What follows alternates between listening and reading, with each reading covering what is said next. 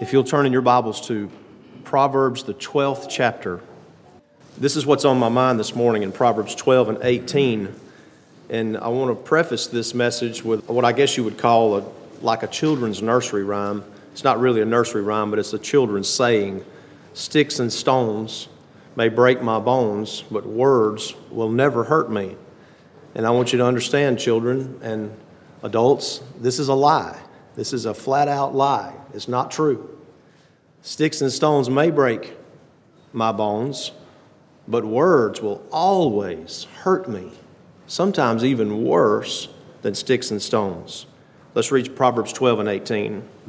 There is that speaketh like the piercings of a sword, but the tongue of the wise is health. Let's talk about what we speak and what we say. And I've often said this many times. The best time to preach about problems is when there are no problems. So I want you to understand, I'm not targeting some particular problem, but this is on my mind and it's on my heart, and it ties in directly to what we are as a church. You remember, the church of God, it's not primarily a family, okay? And it's not at all a social organization in the sense of what we know in the world as social organizations. Now, it is a social situation for sure, but don't ever forget that the church of God is a body. Okay, it's a body that has blood flowing through it. And the lifeblood of the body of the church is charity or love in action. Not love, the common Hollywood understanding of love as a feeling. It is sacrificial love. It's the love of Christ, where He laid Himself down for our sins. And praise God, He took Himself back up again. So you understand, as a body, these things are important for the church to maintain its function as a body and to be healthy as a church. And not only that, for your friendships and for your families and for your marriages and so forth, these things are of paramount importance. There is that speaketh like the piercings of a sword, but the tongue of the wise is health. The word piercing right there means to literally pierce someone through with a sword. There were several occurrences of that in the Word of God. The most notable one that stuck with me was Zechariah 12 and 10, where the Lord says, talking about when He would go to the cross and talking about when He would return one day. He said, they shall look upon me whom they have pierced. At the end of time, the Lord will be looked upon. The resurrected Savior will be looked upon by the very ones that pierced Him. And if you can't connect with that, just remember, it was also your sins that pierced Him. You see? You can connect with that. But the piercings of a sword. I've never been stuck with a sword. I pray to God none of you have. I do remember years and years ago when one of the little fellows was playing, and somehow one of the little fellows of church here fell on the point of an arrow in his mouth and stuck in the back of his mouth, and I was like, well, first of all, how did y'all get in that position? You always come and try to sort out what happened here. How did you get the arrow in your mouth? Well, I fell on it. Well, was somebody holding it there to stab you? Anyway, I've never been pierced with anything but more like a shot or, when they prick your finger, to draw blood. I don't like any of that, and I don't like shots. But can you imagine just being stuck through with a sword or with a spear?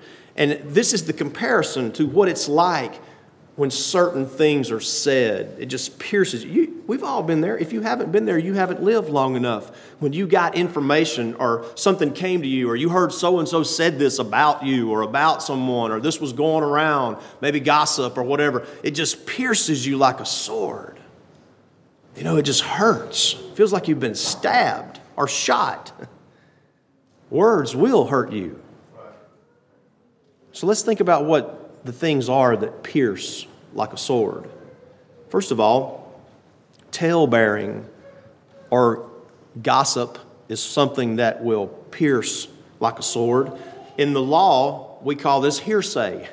Hearsay is not generally admissible in a court proceeding. That's where someone repeats what someone else said. Now, there are some very limited exceptions to that. One of those that comes to mind is a dying declaration of someone. a dying declaration. You can, if they were dying, you can testify to what they said. There's some other limited exceptions, but the law views gossip or tale-bearing as hearsay. You can't come into court and say, well, so-and-so said, the other side says, I object. You can't tell what so-and-so said. You've got to tell what you know, see? So those kind of things can be piercing, can they not? Proverbs 29:20 says this, where no wood is, there the fire goeth out. That's very logical, is it not? So where there is no talebearer, the strife ceaseth. As coals are to burning coals and wood to fire, so is a contentious man to kindle strife. The words of a talebearer are as wounds, and they go down into the innermost parts of the belly. You know, talebearing is just where, oh, did you hear what so-and-so did? Or did you hear what so-and-so said? Or did you hear what so-and-so did to me? Or, there's ways to address what someone does to you or what you do to someone else. The Word of God is very clear on how to address that. And it's not by tale-bearing. But we love to bear tales, don't we? We love to, did you hear what happened? Did you hear what so-and-so said? Did you hear all about this? I mean, it's a natural tendency to tale-bear. We get excited over tale-bearing. I don't know if this is the case anymore because I don't pay any attention. But when I was a kid, when you'd go through the grocery store line, at the end, of the line, there'd be all of this candy and gum to tempt the kids to scream at their parents until they bought them some. And then there'd also be these magazines like People Magazine, National Enquirer. I don't even know if those things even exist anymore because I don't pay any attention to them. But when I was a kid, that would be there. They'd have all these tales that they were bearing. You think about the things that are out there in the world of Hollywood. Everybody's looking to see what's going on with the royalty over in England or around the world, or with what's going on with the so-called Hollywood royalty. I just can't wait to see what's the latest news. You understand? All of that is tale-bearing. Most of the stuff that goes on, a lot of the stuff that goes on in the political world is tale-bearing. I think it was Brother McNeil a couple weeks ago when he talked about opinions. And I really appreciated the point that he brought out is, you can have this alleged fact brought out by the media, and then depending on who you're listening to, there's 50 different opinions about what that fact means. They're tale-bearing when they're putting their spin on it. From whatever, it could be right, could be left, could be conservative, could be liberal, but they're spinning it, and that's tale-bearing. You've got a brain, and you can process a fact, and you can decide, depending on what your standard of morality is, you can decide for yourself, is this right or is this wrong? You don't have to have somebody put a spin on it or an opinion to tell you. And I hope and pray to God that your standard of morality is God's standard of morality. See, a lot of that's just stirring things up. And let's don't get it far away with politics and Hollywood and all that. Think about your own life and the things that pierce you. The words of a talebearer, a gossip, are as wounds, and they go down into the innermost parts of the belly. It just strikes you in your core when you hear that tale that is born to you. You say, well, how do I handle a talebearer? You see this right here? Speak to the hand. That's how you handle a talebearer. Stop. I don't want to hear it. Wait a minute. Is this something that happened to you? Did somebody hurt you? Did somebody offend you? Did somebody say they shouldn't say to you? Go read Matthew 18 and then come back and talk to me. And if they go read Matthew 18 and handle it, they'll never come back to you again, and you'll never hear the tale born ever again. See, God's Word you say, well, how am I going to process all of this that's happening to me? You're going to go to the Word of God and see what God says about how to process it. And it won't be like the piercings of a sword in your heart or your soul. See, God's got a plan for everything. But, it's not, some say, well, it's not as much fun if we go to God's plan because I've got to confront that person and I've got to deal directly with that person. That's exactly right. It's the same. You say, well, I don't think I can do it. Well, I'm glad that Christ could do that because he confronted your offenses against him and he paid for those offenses, you see? Another thing that causes a piercing is whispering. Proverbs 16:28 says, a whisperer separateth chief friends. We've all seen the whisperer. Look, I'm not talking about a child who has to go and whisper to their parent, I need to be excused, all right? But, if that whisperer, even if that whisperer is a child and there's a constant whispering going on there, you think, well, what am I missing out on here? Maybe I'm missing out on some tales that are being born, Whisperers separate friends. We've all seen that scenario play out where there's friends and then one slips away and they began to whisper. And you think, what are they talking about? Are they talking about me? Did I do something? Are they telling on me? Are they tattletelling? Well, what did I do wrong? Whisperers separate friends. A lot of times the whisperer separates friends because they're tale-bearing, you see. Another thing that is like the piercings of a sword is jealousy, which ties into all of this, and hatred even. Proverbs 20, because that's the root of jealousy, by the way, is hatred. Hatred is the root of jealousy. I'm jealous of this person. I don't want them to have anything. I don't want them to prosper. I can't let them get ahead of me. Proverbs 26 and 24 says, he that hateth dissembleth with his lips. To dissemble is the opposite of assemble. Healthy communication brings people together. Unhealthy communication, hatred, jealousy, whispering, variance, all of these different things, that dissembles, not assemble, but dissembles people. It says, he that hateth dissembleth with his lips. You see a lot of drama going on and people splitting up, then you know there's going to be some kind of dissembling going on. It says, he that hateth dissembleth with his lips and layeth up deceit within him. When he speaketh fair, believe him not. So if that person is prone to hatred and prone to jealousy and soiled up and won't give encouraging compliments and won't ask what you have going on, how are you doing? And then they start speaking fair. Oh, how are you doing? Is everything okay with you? It's great to see you. You'd be like, whoa, wait a minute. Either God has got a hold of this person or they're flattering you so that they can get something out of you. So don't believe. You say, well, how will I ever trust that person? You can trust that person with time. You see, time will prove if God's gotten a hold of them. He says, don't believe him when he speaks fair if he's prone to be hateful and dissemble and cause division. It says in verse 25, when he speaketh fair, believe him not, for there are 7 abominations in his heart, whose hatred is covered by deceit. His wickedness shall be shown before the whole congregation. Just give it time, and that hateful person will manifest themselves. See? But don't give them the time of day when it comes to their hateful communication.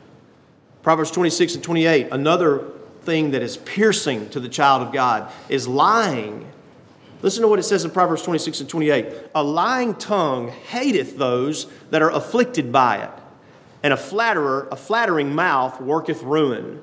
A lying tongue, when someone tells a lie on another person, it means they hate them. See? When they start a rumor or they start or carry on the gossip, which may not even be true. Okay? These are things that are piercing. There's many other things that could be named. I'm just trying to give you a sample of what is piercing to the child of God. And let me just say this. And this is sort of a side note that probably deserves another message at some point. But I want you to think about a lot of what we're reading here in the proverb has to do with direct one-on-one communication, right? Face-to-face type communication. Someone might say, well, it's too bad the Word of God doesn't talk about texting or Instagram or emails or things.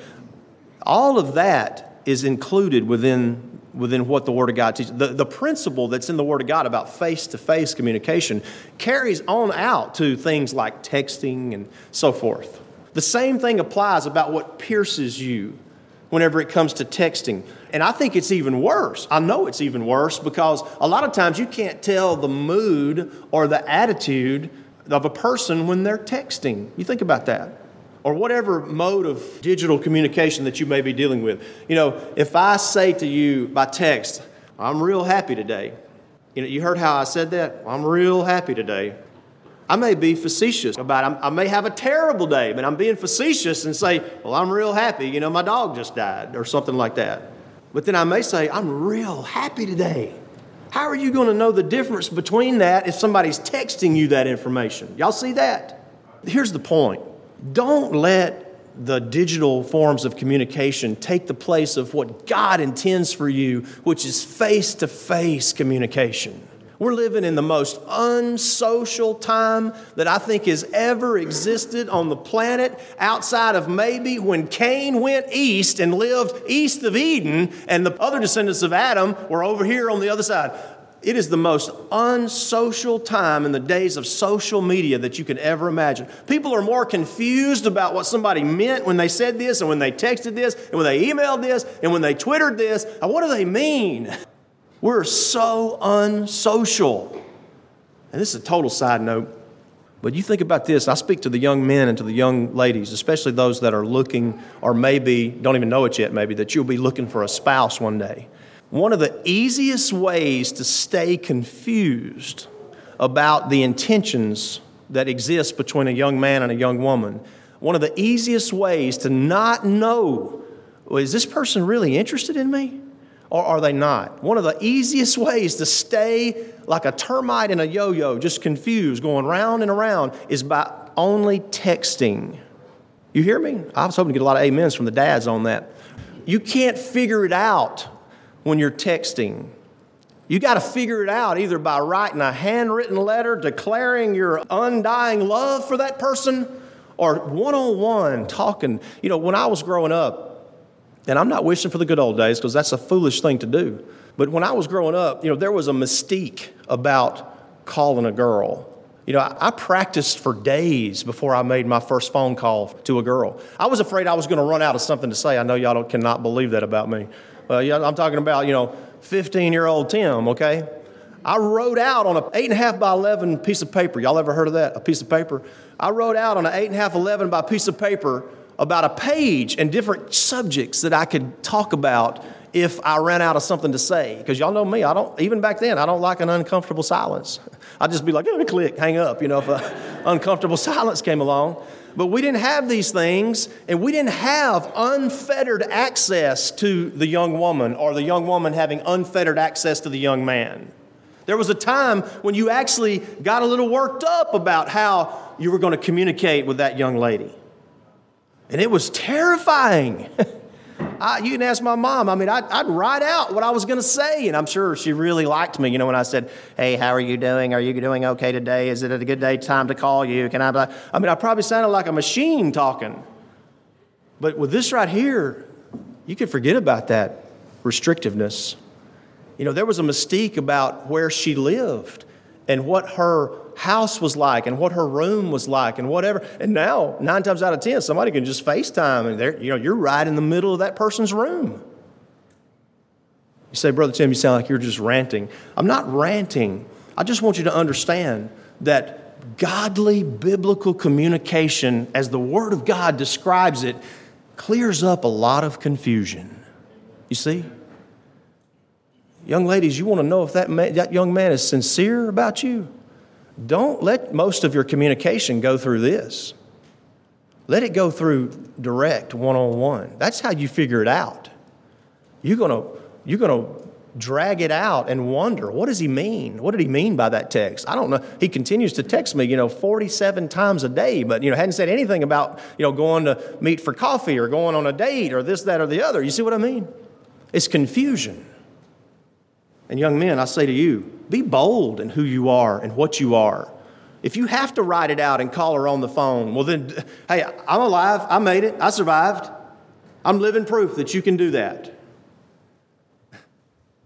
Several years ago, a young man was interested in speaking with one of our girls, and she'll remain nameless. But the young man came to get the phone number from me. Hey, what's wrong with that, dads? The young man came to get the phone number from me. He was just shaking. He was shaking like a leaf. And he said, "I'd like to get the telephone number of your daughter." And I was like, "Sure, man, I'll be happy to give it to you." I said, "Only catch is there's no texting." What? There's no texting. You have to call her. You have to call her. We're not going to do the texting game. He said, "Well, Brother Tim, you violated your daughter's right to privacy." As long as my children are in my household under me, they don't have a right to privacy. By the way, it's my phone. I'm paying for it. He said, "Those sound like bold things, Brother Tim." They're not bold things. They're just factual things. That's just the way that it is. You can call her, but you can't text her. Did you know that was cleared up very quickly? Because there's a pressure that's on there to communicate, whether it's by phone or by one-on-one. There's a pressure there, and there ought to be a pressure there, you see, between young men and young women. This was totally not my subject this morning, but obviously the way y'all are looking at me is something y'all needed to hear. But you say, well, Brother Tim, I need to know more about this. I'll be happy to talk to you more about it. God, the principle of God's Word does not go out the window just because there's TikTok and Twitter and Instagram and texting and so forth and cell phones. The Word of God, the principles are still there. They still apply. And they will give you answers. Remember last week I talked to you about Proverbs 16:3. Commit thy works unto the Lord and thy thoughts shall be established. I promise you that if you'll commit your texting world and your social media world, if you'll commit that to the Lord, your thoughts will be established. You'll know the intentions of someone. You'll know what they mean when you say, well, they said, I'm real happy today. Are they being facetious or are they being for real? Are they really happy? I don't know. And some of y'all, on a funny note, some of y'all get some of my butchered dictation. I'm driving down the road and I'm dictating something and it is completely butchered. And it's gotten so funny to me now that when I catch it and see it, I just send it on anyway just to give the person a laugh. Man, I can't, that's not even close to what I was trying to say, but it doesn't know how to interpret my Southern, English, if you could call it that. The Word of God has the principles. Now look, think about the second half of that verse. There is that speaketh like the piercings of a sword, but the tongue of the wise is health. The word health means a cure, a healing, a medicine. That's what we want, is it not? Proverbs 15:4 says, a wholesome word, that's the same word for health. A wholesome tongue is a tree of life. Don't you want to be a tree of life in the things that you say? Proverbs 16:24 says, pleasant words are as an honeycomb, sweet to the soul and health to the bones. We've got honey in the house, from people locally that would bring us honey. But I always like it. I ask them, I say, have you got any of the honeycomb? And I remember the first time I showed my kids a honeycomb, they're like, what's that? They don't know what they're looking. I'm like, this is the honeycomb. It's a piece of the honeycomb cut out of the comb that the bees were making the honey on, cut out. And we used to go around and chew that when I was a kid. It was a lot better than chewing tobacco, that's for sure. We'd chew that stuff and you'd get the juice out of it. It tasted so good. And he says here that pleasant words are like a honeycomb with the honey dripping off of them. Sweet to the soul and health to the bones. Proverbs 25:11, a word fitly spoken is like apples of gold and pictures of silver.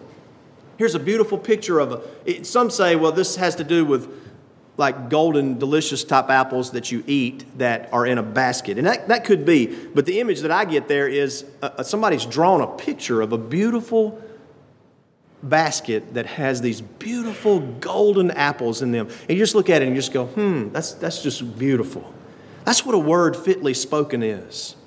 Now, some of us wouldn't know a word fitly spoken if it came up and spit on us. We wouldn't know. A word fitly spoken is knowing the right time to say something and saying the right thing at that time. And there's some of us we're often just like, well, I'll just say whatever I want to say. The problem is that conflicts with what the Word of God says. Okay? Ecclesiastes 12:10. The preacher sought to find out acceptable words, and that which was written was upright, even words of truth. If you think you have trouble with this, just try preaching sometime. Every Sunday, sometimes twice a week, Brother Luke and the other preachers can identify to this, and this does not put us in a special class. I don't mean that. But as much as we talk and as much as we say about the Word of God, do you know how many times I get down from the pulpit and I think, oh my goodness, I blew it. I just didn't say it like I wanted to say it, or I said something I shouldn't have said. If you think you've got trouble in finding the right thing to say, just try preaching sometime. And Brother Luke's already quoted Brother Sonny Powell's. There was somebody that complained about Brother Sonny Powell's preaching once, many, many years ago.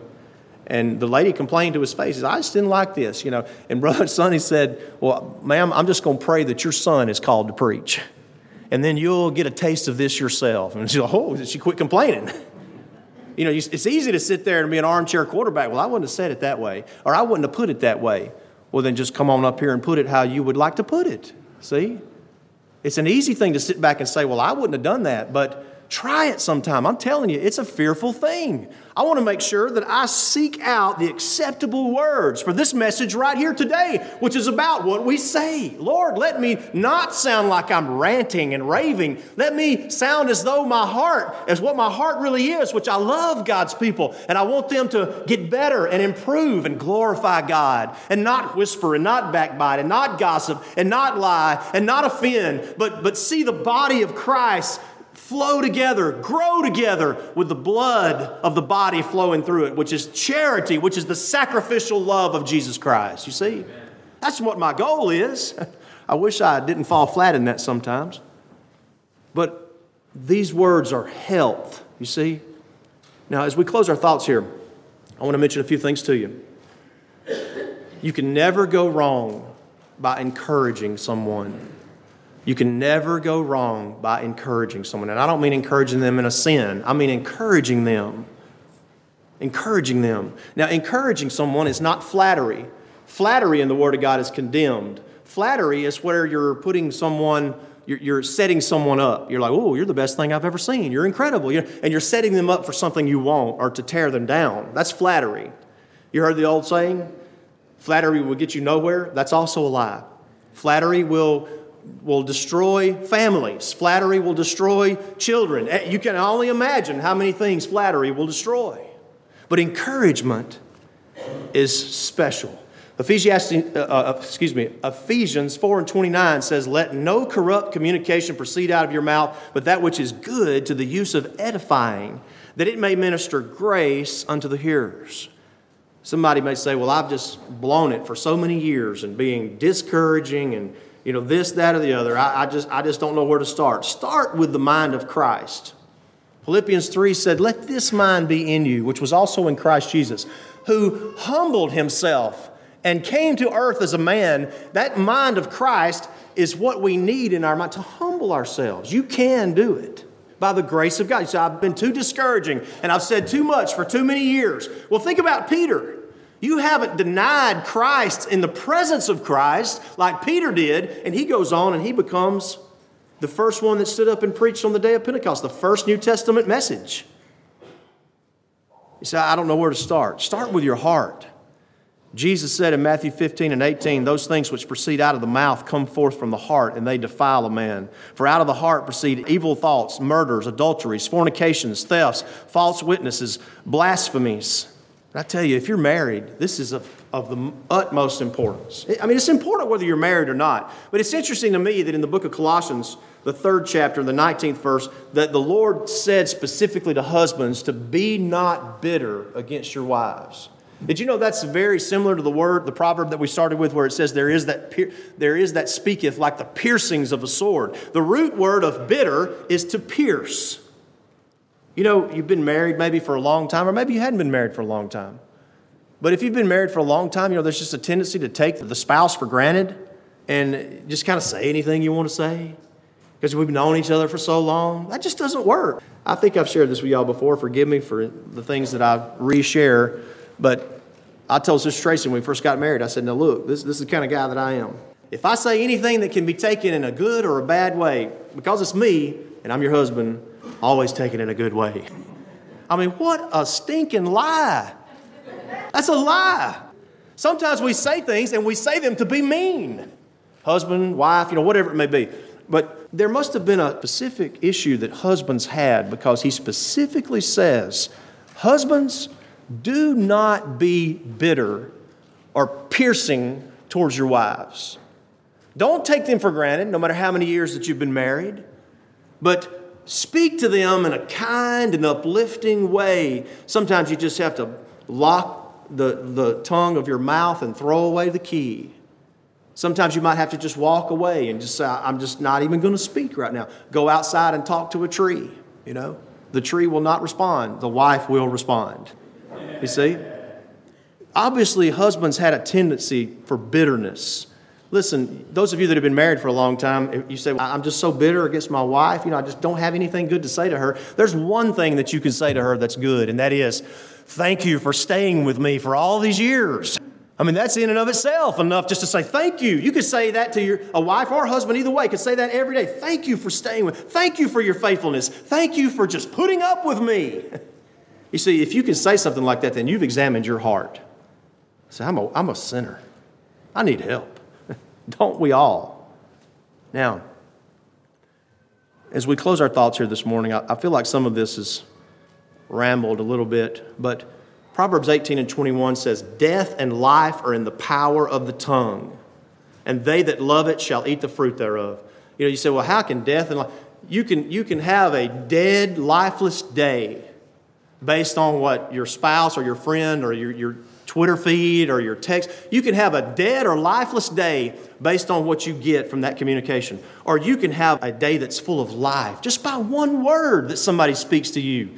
Be that one person. Can you imagine the effect that this would have? You're already, those of you that are here on a regular basis, you're already such a friendly church. It's amazing. That is the evangelism of the Primitive Baptist Church, is to be friendly. And I'm so thankful that you are. But just imagine if you even ramped it up even farther and you started speaking only encouraging things to one another. Not flattery, not trying to get somewhere, but just, I'm so thankful for you. I'm so thankful for your friendship. I'm so thankful I say that to you here this morning. That'd be a good way to start and to close. I'm so thankful for you to be here. I'm thankful that you put up with me. You've been putting up with me for all these years. I've said things I shouldn't say. I've done things I shouldn't do. I'm sorry for that, but thank you for putting up with me and letting me just hang around. I love you. And I love every one of you, even those of you that I don't know that well, may have just met this morning. I love you. You say, well, that preacher's crazy. I'm going to run out of here. For Christ's sake, I love you, and I'm so thankful for you. And I want to encourage you, and I want to lift you up, and I want to teach you what the Word of God says so that you can encourage others, and the church of God can just function like the beautiful, healthy body that God intended it to be. Sticks and stones may break my bones, but words will always hurt me. Let's make sure the words we're saying are encouraging and uplifting and glorifying to the Lord.